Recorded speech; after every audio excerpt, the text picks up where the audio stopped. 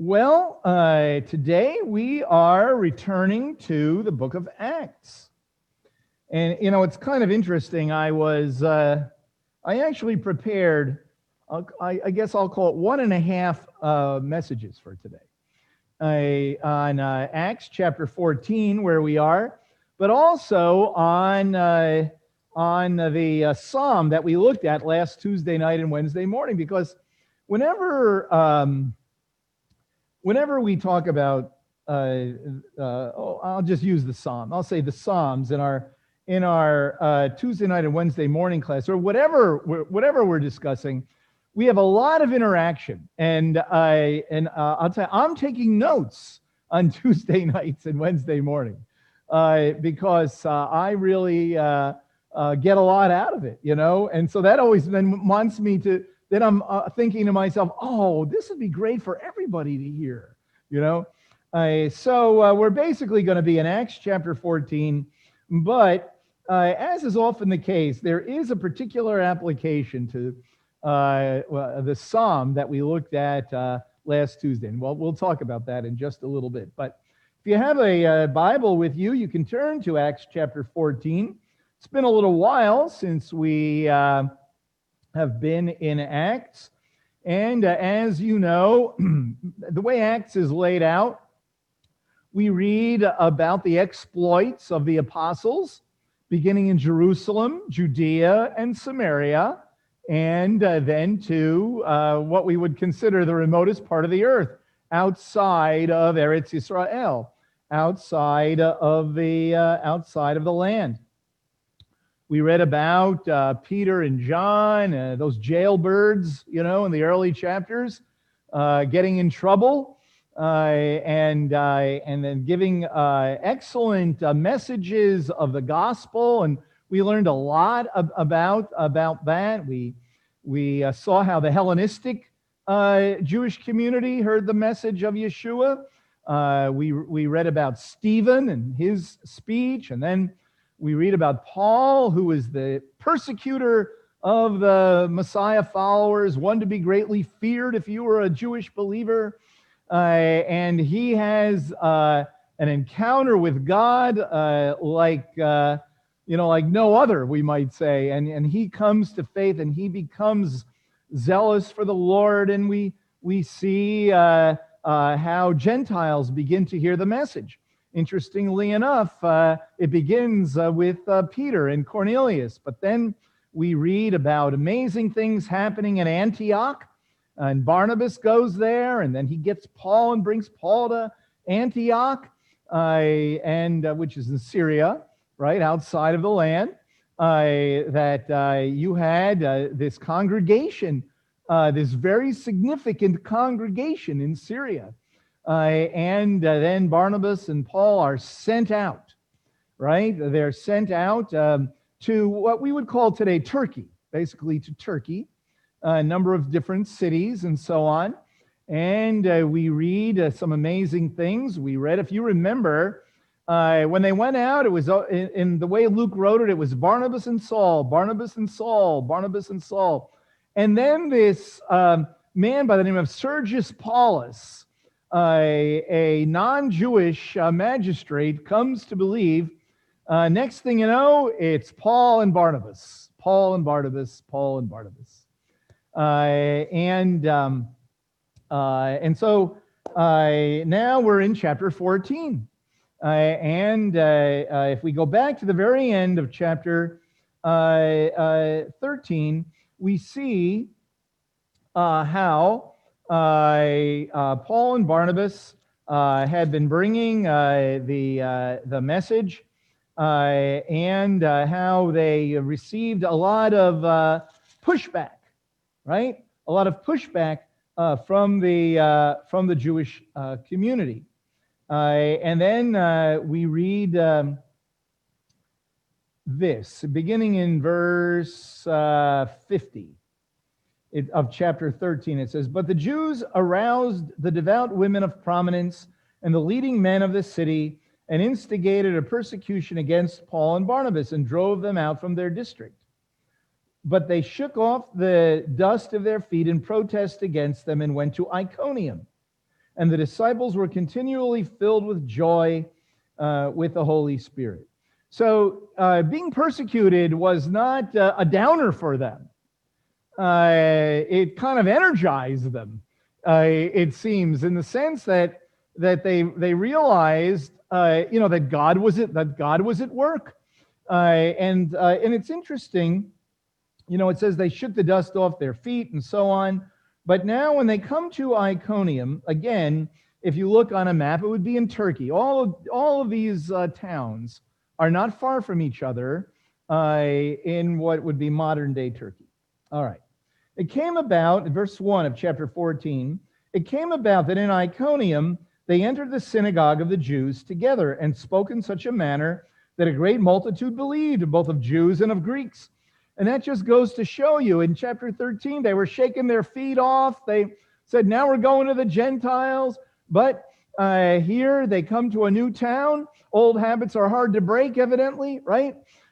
So they go to the synagogue. Why do they go to a synagogue? I would suggest because they were Jews. And you have to always remember, it's so important to remember that for Gentiles to believe at this particular period of time was still something very new, very unusual, and very controversial. Okay? And so belief in Yeshua was understood to be this Jewish thing, a Jewish religious belief. And so the entree that Paul and Barnabas had into a city was through the Jewish quarter, was through the Jewish community.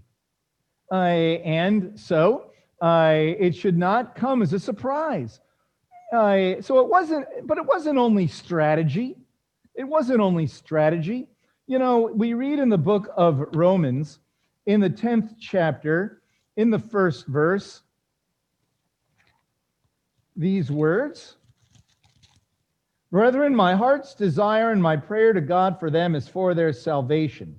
For I bear them witness that they have a zeal for God, but not in accordance with knowledge. Paul did not hate his kinsmen according to the flesh. He loved them. So there was both a strategic reason for going to the synagogue first, but also granted a personal reason going there first. And so that should not come as a surprise. All right. So they spoke in such a manner that a great multitude believed, both Jews and Greeks. But then we read, but the Jews who disbelieved, which is a very interesting word, by the way, who disobeyed, we might say, or disbelieved, stirred up the minds of the Gentiles and embittered them against the brethren. The reason you have the word disbelieved is because it's referring to Jewish people that were rejecting the message, that were not ignorant of the message, that had heard the message and were not believing it, and were being very antagonistic toward the message. That's why it uses the word disbelief. Okay? But the Jews who disbelieved stirred up the minds of the Gentiles and embittered them against the brethren. Therefore, they spent a long time there, speaking boldly with reliance upon the Lord. This is a fascinating verse, by the way. Speaking boldly with reliance upon the Lord, who was bearing witness to the word of his grace, granting that signs and wonders be done by their hands. When you read that verse very carefully, like a lot of places in the book of Acts, Yeshua is portrayed as living and acting and present. And when you read this carefully, you see that. So they spent a long time, Paul and Barnabas, speaking boldly, relying on the Lord, and the Lord is bearing witness to the word of his grace, through them, granting that signs and wonders be done by their hands. It was not about them. They were the messengers. But Yeshua is alive. When Yeshua rose from the dead and ascended to the right hand of the Father and poured out the Ruach, The pouring out of the Ruach is the way in which Yeshua is here, is present in our midst via the Ruach. And it is very important. We tend to focus on the Spirit being present, which is true. But it's important to understand that the role of the Ruach, in a way, is the vehicle by whom Yeshua is present. As it says, for example, in Galatians, he dwells within us. Yeshua dwells within us. How does Yeshua dwell within us? Via the Ruach HaKodesh. And so we should never minimize the presence of Yeshua in our midst to this day. And so Luke brings that out in his narration of these events very clearly, that right there in Iconium, Yeshua was at work. And he is indeed at work through you and I. When we share the good news, when we demonstrate the reality of God, Yeshua is present. And our desire is for people to see Yeshua and to encounter him. Not encounter us, not tell us how wonderful we are or any of that, but that we need to get out of the way. We are demonstrating the reality of Yeshua. He is doing the work through us, just as he did the work through them. That has not changed, to this day.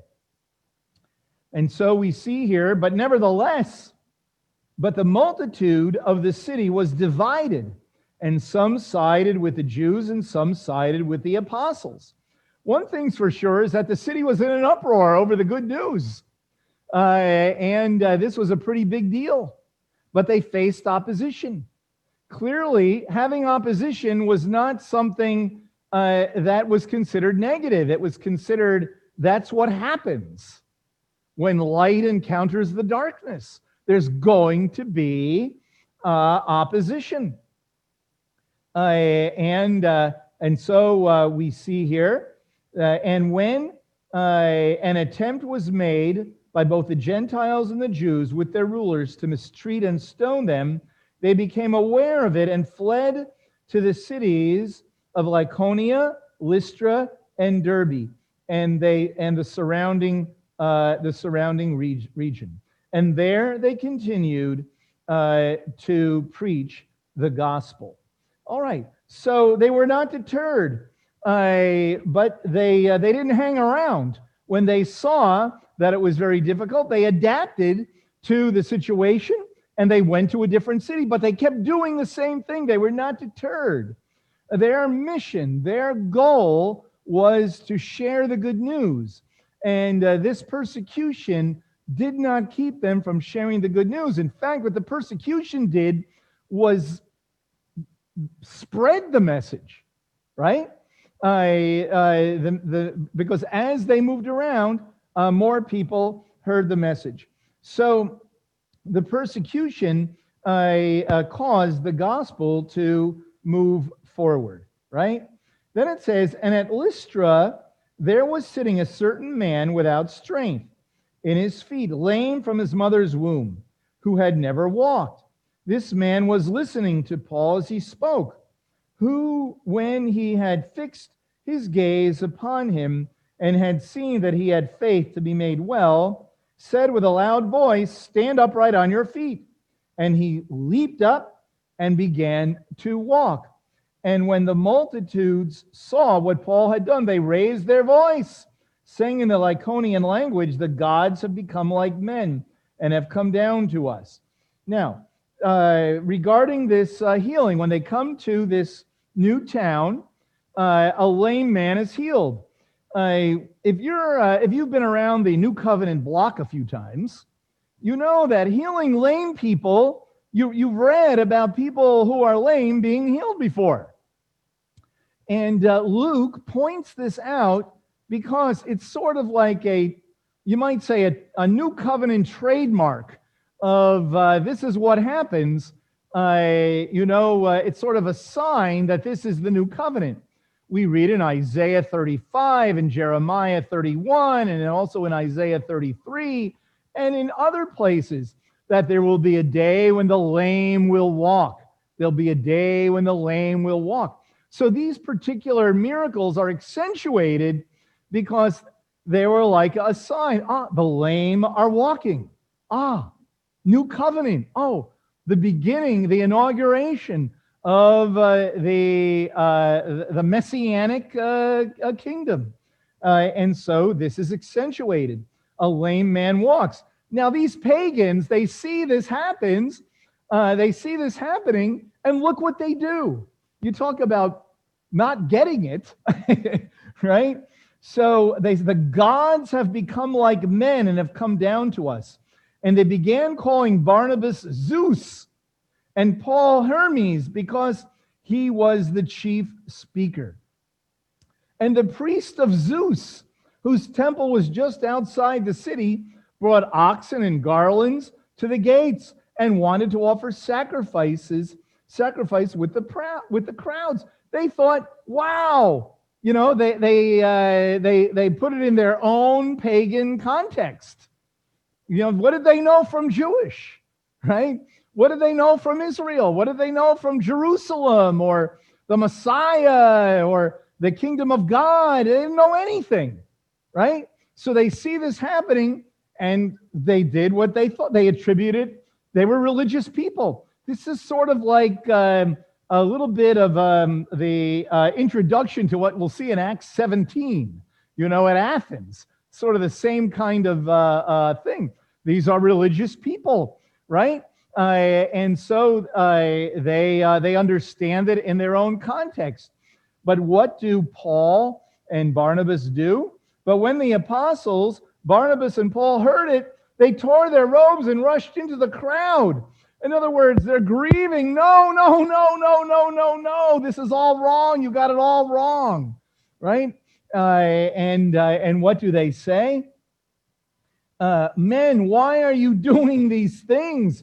Which could also probably be translated, cut it out, like stop, we are also men of the same nature as you. Isn't that a great statement? We are men just like you, very important. And we preach the good news to you in order that you should turn from these vain things to a living God who made the heaven and the earth and the sea and all that is in them. Okay? Who made the heavens and the earth and the sea and all that is in them. And so they tell them about the living God. In other words, kind of like in Acts 17, the unknown God. Here it's Zeus and Hermes, and Paul and Barnabas have the audacity to say, cut it out. We're preaching to you about the one true God who made everything, the creator, and they appeal to creation right here. They appeal to creation, okay? They're not quoting messianic promises.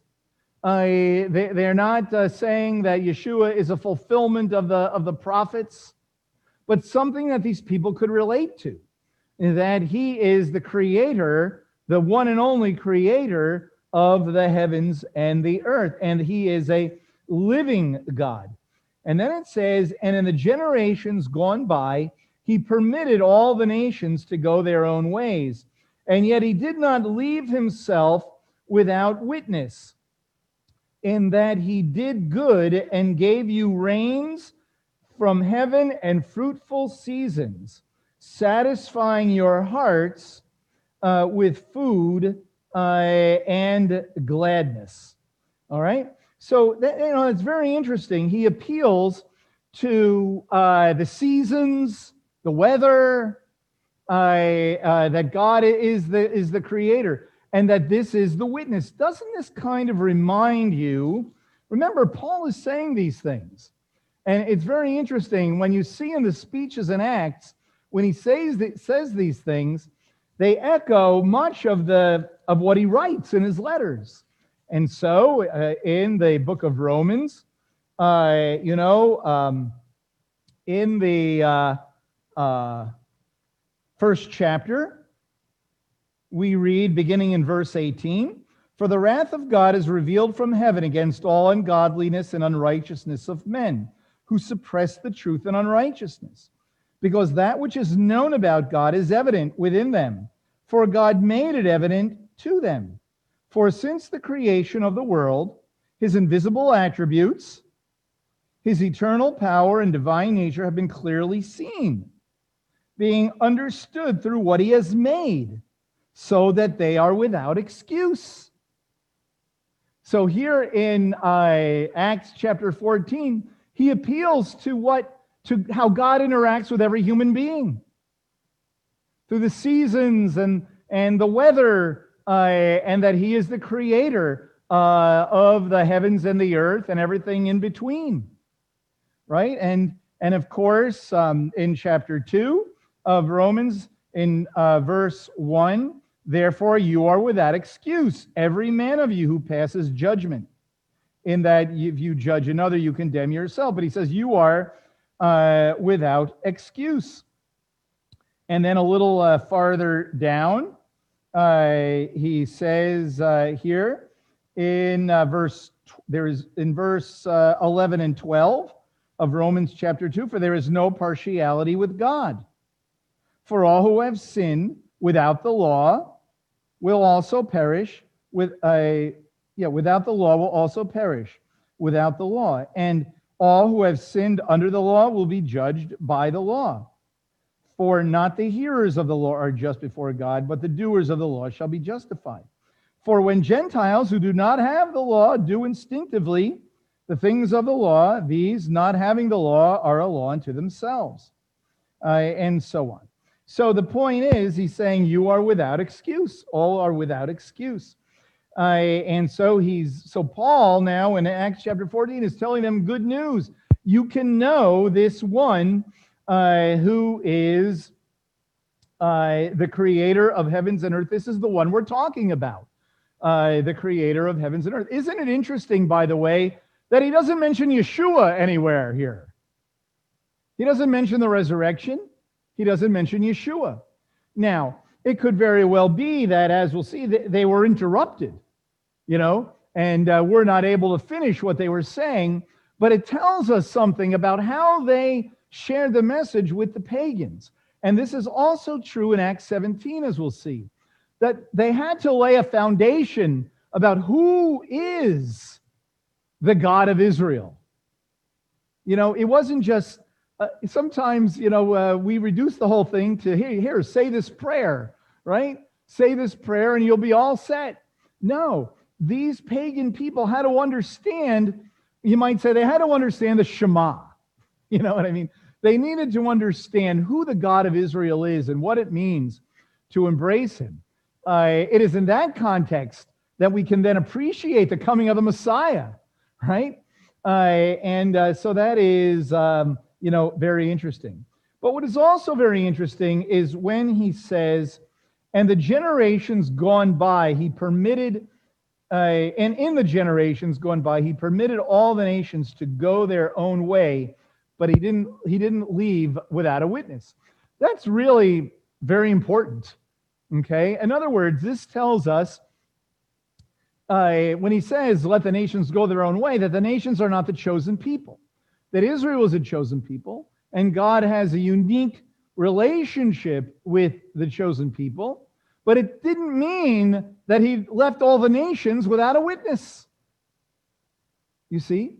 Very, very important, and because Paul is addressing the nations. But I think it is important right here to pause for a second and understand a little something about this issue of the generations going by permitted the nations to go their own way. So, last week on Tuesday night and Wednesday, we looked at Psalm 48. Psalm 48. Psalm 48 is a great little psalm. And whenever we go to Israel, of course, we have to do a devotional on Psalm 48 because it has a lot to do with Jerusalem, has a lot to do with the city of Jerusalem. Now, we're not going to go through the entire Psalm 48. However, you do read here at the beginning of it and at the end of it something kind of interesting. It says, "Great is the Lord and greatly to be praised in the city of our God, his holy mountain." Some of you now have a song going through your head, right? There's a famous song about that, right? "Great is the Lord and greatly to be praised in the city of our God, his holy mountain. Beautiful in elevation, the joy of the whole earth is Mount Zion in the far north, the city of the great King. God in her palaces has made himself known as a stronghold." So, of course, it's a song of praise to God, perhaps after a victory, right?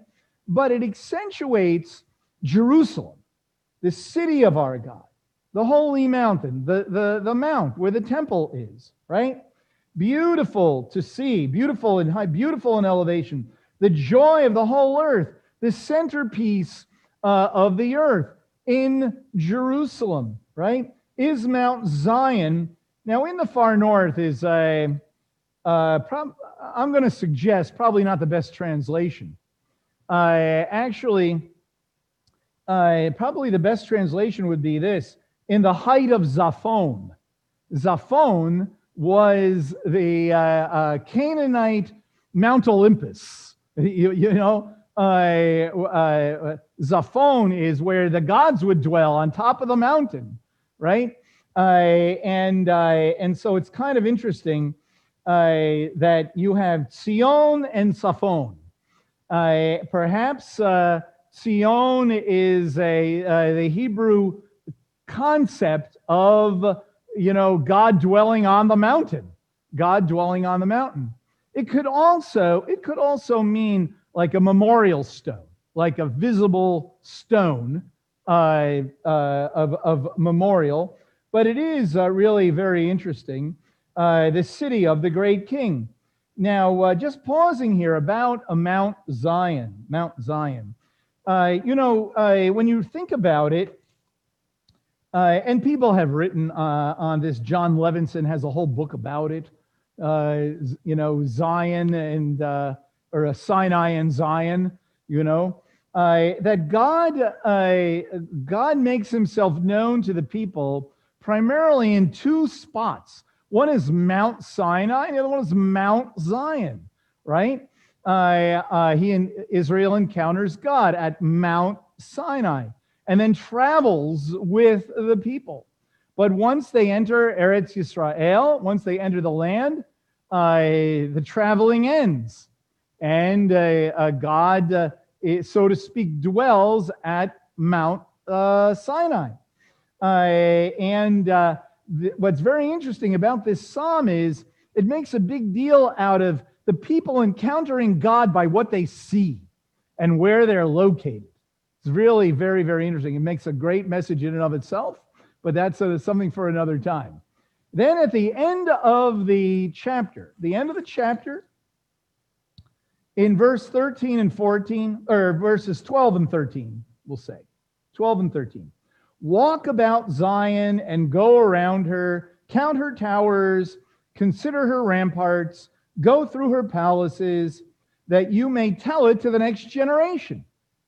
Basically, what that is saying is walk around Jerusalem and meditate on it. Look at it. Walk on the ramparts.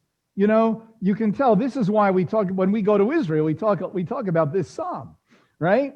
And the idea is, as you walk around Jerusalem and as you see all of this, you encounter God by what you see. It's really a very interesting psalm about worshiping God, about how we worship God. But the point I wanted to make, you're saying, what does this have to do with Acts chapter 14? Or did you just want to insert it in anyway? What it has to do with Acts 14 is, from time immemorial, God made himself known in Jerusalem, okay? That was like the ground zero of where God is everywhere, of course, and all of that. But people would have to come to Jerusalem, right? The primary place of worship, right? Well, you read in the Gospel of John, In the 4th chapter, the famous passage of Yeshua interacting with this Samaritan woman. All right, and she doesn't really understand who he is, right? We read here in verse 19, the woman said to him, "Sir, I perceive that you are a prophet. Our fathers worshipped in this mount," that's Mount Gerizim, another place that we go to in Israel, another devotional that we give. All right? "Our fathers worshipped in this mountain, but you people say that in Jerusalem is the place where men ought to worship." In other words, the mountain, worshiping God at a mountain. This is how people understood it. Because, it touches the sky. It's like where the sky and the land touch is on top of a mountain, right? Okay. Yeshua said to her, "Woman, believe me, an hour is coming when neither in this mountain nor in Jerusalem shall you worship the Father. You worship that which you do not know. We worship which we know, for salvation is from the Jews." Notice he says, you worship that which you do not know. This echoes very much what Paul is saying to these people. Let me tell you about God. Let me tell you about the creator of heaven and earth. We know who he is. He is the living God, right? But then he says, "But an hour is coming, and now is, when the true worshipers shall worship the Father in spirit and truth. For such people, the Father seeks to be his worshipers. God is spirit, and those who worship him must worship him in spirit and in truth." He's not saying that the significance of Jerusalem is erased or anything like that, but he's making the point that it's not about going to the place.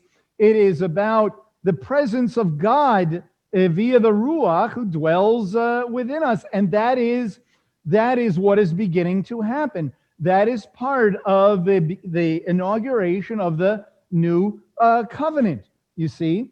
And now I have to say this so that we don't misunderstand either Psalm 48 and nor its relationship to John 4.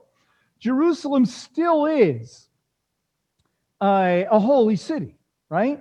And remember a number of weeks ago we talked about the mystery of the kingdom, and where Yeshua was telling parables about the mustard seed and so on and so forth.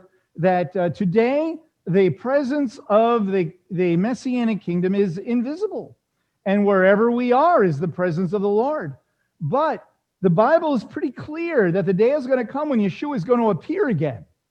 And he's not going to dot the I at Ohio Stadium, right?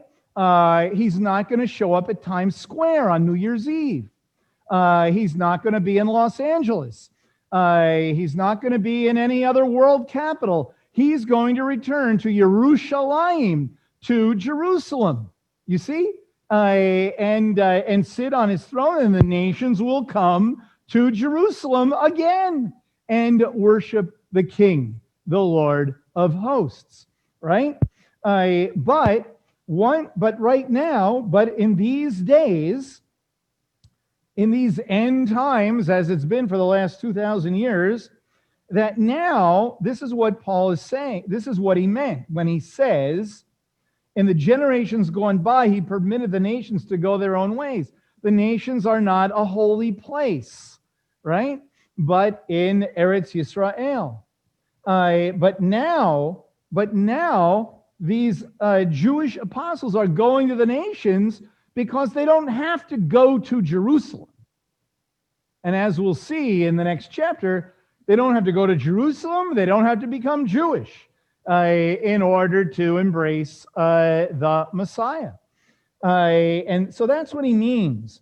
Psalm 48 is a very excellent psalm to point out that the centrality of Jerusalem.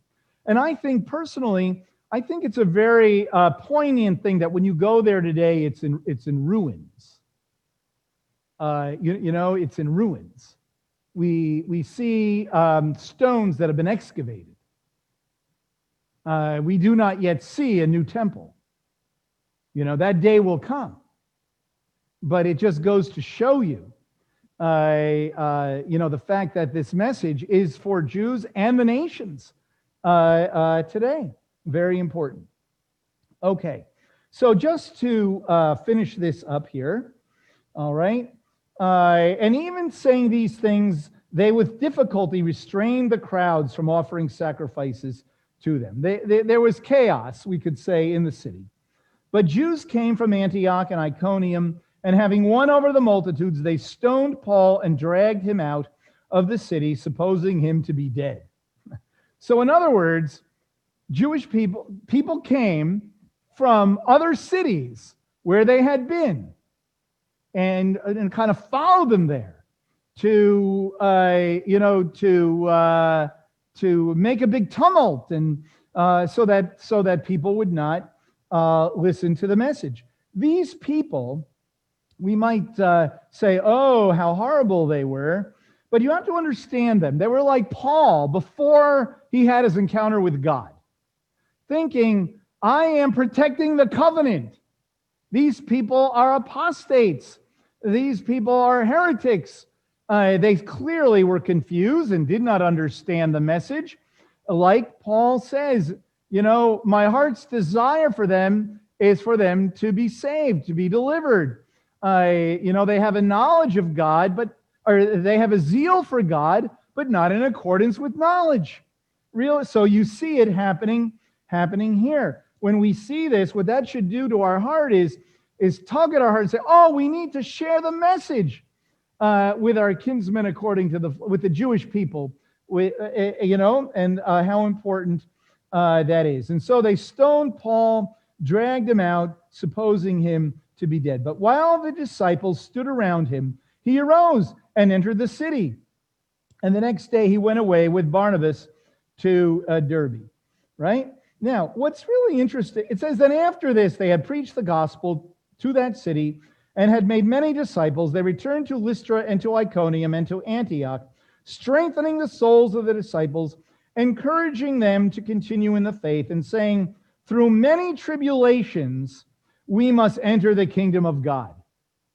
Isn't that interesting? This is what they told them. They didn't tell them, hey, now you're on easy street.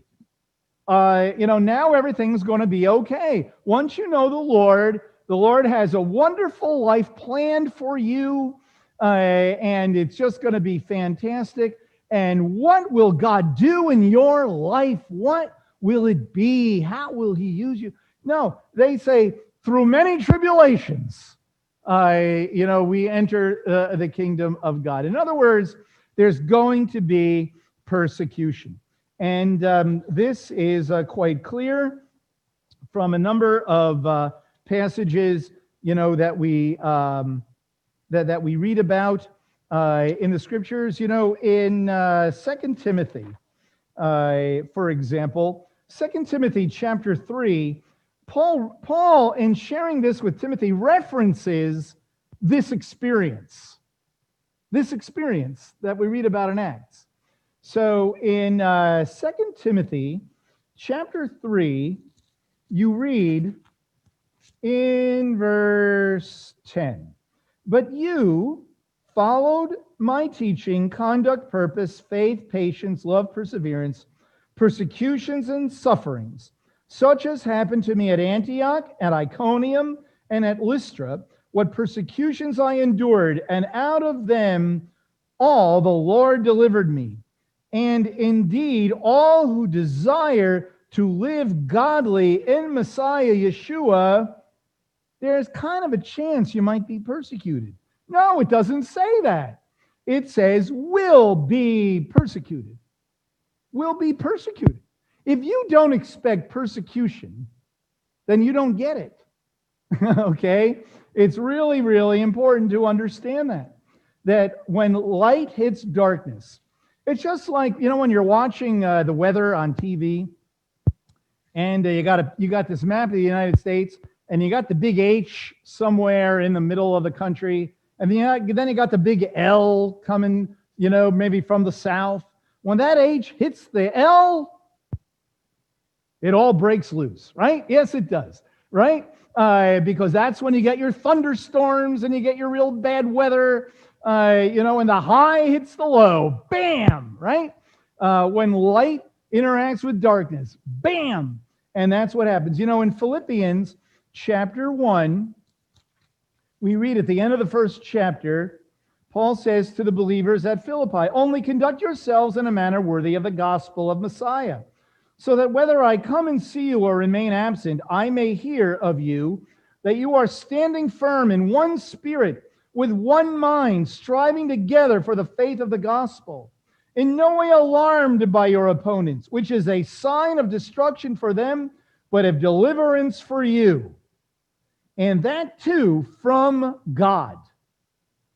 For to you it has been granted, for Messiah's sake, not only to believe in him, but also to suffer for his sake, experiencing the same conflict which you saw in me, and now here to be in me. Remember, he's writing this from prison, and in 2 Corinthians chapter 4, this great passage where Paul says this.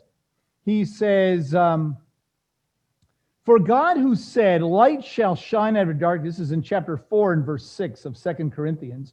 For God who said, light shall shine out of darkness, is the one who has shone in our hearts to give the light of the knowledge of the glory of God in the face of Messiah. But we have this treasure in earthen vessels, that the surpassing greatness of the power of God, the power may be of God and not of ourselves. We are afflicted in every way, but not crushed, perplexed, but not despairing, persecuted, but not forsaken, struck down, but not destroyed, always carrying about in the body the dying of Yeshua, that the life of Yeshua may be manifested in our body.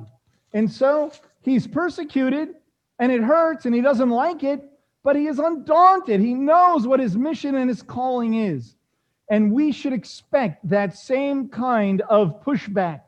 And it should not cause us to say, oh, you see, it's all of the devil. And no, that's not what the Bible says. No, it demonstrates, wow, we must be doing something right. Right? And this was his attitude. And this is why he could push on. And this is why he didn't get down and depressed and stop, but he kept going. And not only that, but we see what he does. He doubles back, and he goes back to the places where he's been to encourage them, because he's concerned about them. He doesn't want them to have a misunderstanding or to fall away from the faith, but to realize, hey, you're going to be persecuted, but know that God is indeed with you. That he's making disciples. This is called discipleship. That's what's happening there. And then finally it says, and when they had appointed elders for them in every congregation, having prayed with fasting, they commended them to the Lord in whom they had believed. And so they went back, they raised up elders, they helped to set up, so to speak, these congregations, these messianic congregations of the Messiah in these different locations.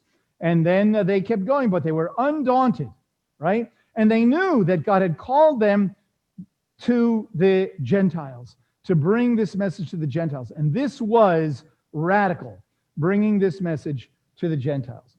And it says, and when they had appointed, now in verse 24, and they passed through Pisidia and came into Pamphylia, and when they had spoken the word in Perga, they went down to Attalia, and from there they sailed to Antioch, from which they had been commended to the grace of God for the work that they had accomplished. In other words, they went back. They went back to Antioch, right? And what we see at the end of the chapter is how now they testify that God has opened up a door among the Gentiles. They're not concerned about the problems. The glass is half full, my friends, right? They're not concerned about, you won't believe what they did to me. It was horrible. And then this happened. And no, because it wasn't about them. They were rejoicing because God had opened up a door to bring the message to the nations, to the Gentiles. And so what we have here in chapter 14 is a very nice narrative of the history of how this was unfolding. Now, just when you think it's time for rejoicing, they come back to Antioch and they say, well, God has opened up a door for the Gentiles. This is going to lead to a crisis, right? And that's what chapter 15 is about. The crisis of what do we do with the Gentiles, right? Do they need to become Jews? This was a whole new thing. There was no model for this. There was no hundreds of years of writings on this. There were no scholars working on this, right? This was new and different, and we'll see what happens. But what we do know is, boy, God was gracious. The word of God never stopped. Nothing could stop Paul and Barnabas. No persecution could halt the preaching of the good news. No social situation could halt the good news. And we need to take that into our world and say, whatever is going on, nothing will separate us from the love of God. Nothing will cause the good news to cease. The only way that happens is if we stop. The only way that happens is if we don't fulfill the calling. Can you imagine if Paul and Barnabas said, that's all I can stand, and I can't stand it no more. Enough persecution. I can't take it anymore. I'm building tents. I'm going to work in the back of a hardware store. I don't want anybody to bother me. I can't take it anymore. No, because of the power of God living within them, they kept going. They kept going. And because of that, they saw fruit. And this was the seed of the worldwide proliferation of the gospel, of the good news. These were several people making a difference where they were. Little did they realize the difference that it would make for thousands of years. And so for us, when we share the good news with a person here and a person there, we are part of what God is doing in this world. So may we be encouraged and recognize that this is a marvelous time. This is a marvelous opportunity to demonstrate through both word and deed the reality of the living God, right? And may we be encouraged in that way. And one by one, one person at a time, making a difference, sharing the good news. This is indeed what God has called us to. So let's pray. Lord God, I pray, Lord, that we would be encouraged. Lord, thank you that we're living in a day when we don't have to go to Jerusalem to find you or to interact with you or to worship you. Whether we're a Samaritan or we're Jewish, or we are from China or Afghanistan or Argentina, wherever we may be in this world, Lord, we can worship you in spirit and in truth. We do look forward to the day, Lord, when you will dwell back in Jerusalem. We look forward to the day when all the nations will come, celebrate Sukkot, and worship you, Lord. And God, I pray that we would indeed, as we take it all in, share it with future generations, as we read in our Torah portion and also in Psalm 48. Lord, may we pour ourselves and this message into all of the young people around us, Lord. And may we encourage all the people around us to keep going and to keep moving forward and to have our priorities right, Lord. And may you be our center of attention. And as we read today in Hebrews chapter 11, with such a great cloud of witnesses, of people who were faithful in the midst of great difficulty and didn't only see the fulfillment in their own lifetime, may we keep our eyes fixed on you, Lord, and not be distracted by everything else, but keep our eyes fixed on you, Lord. And may we find encouragement and fruitfulness in the work you've called us to do. We pray in Messiah's name.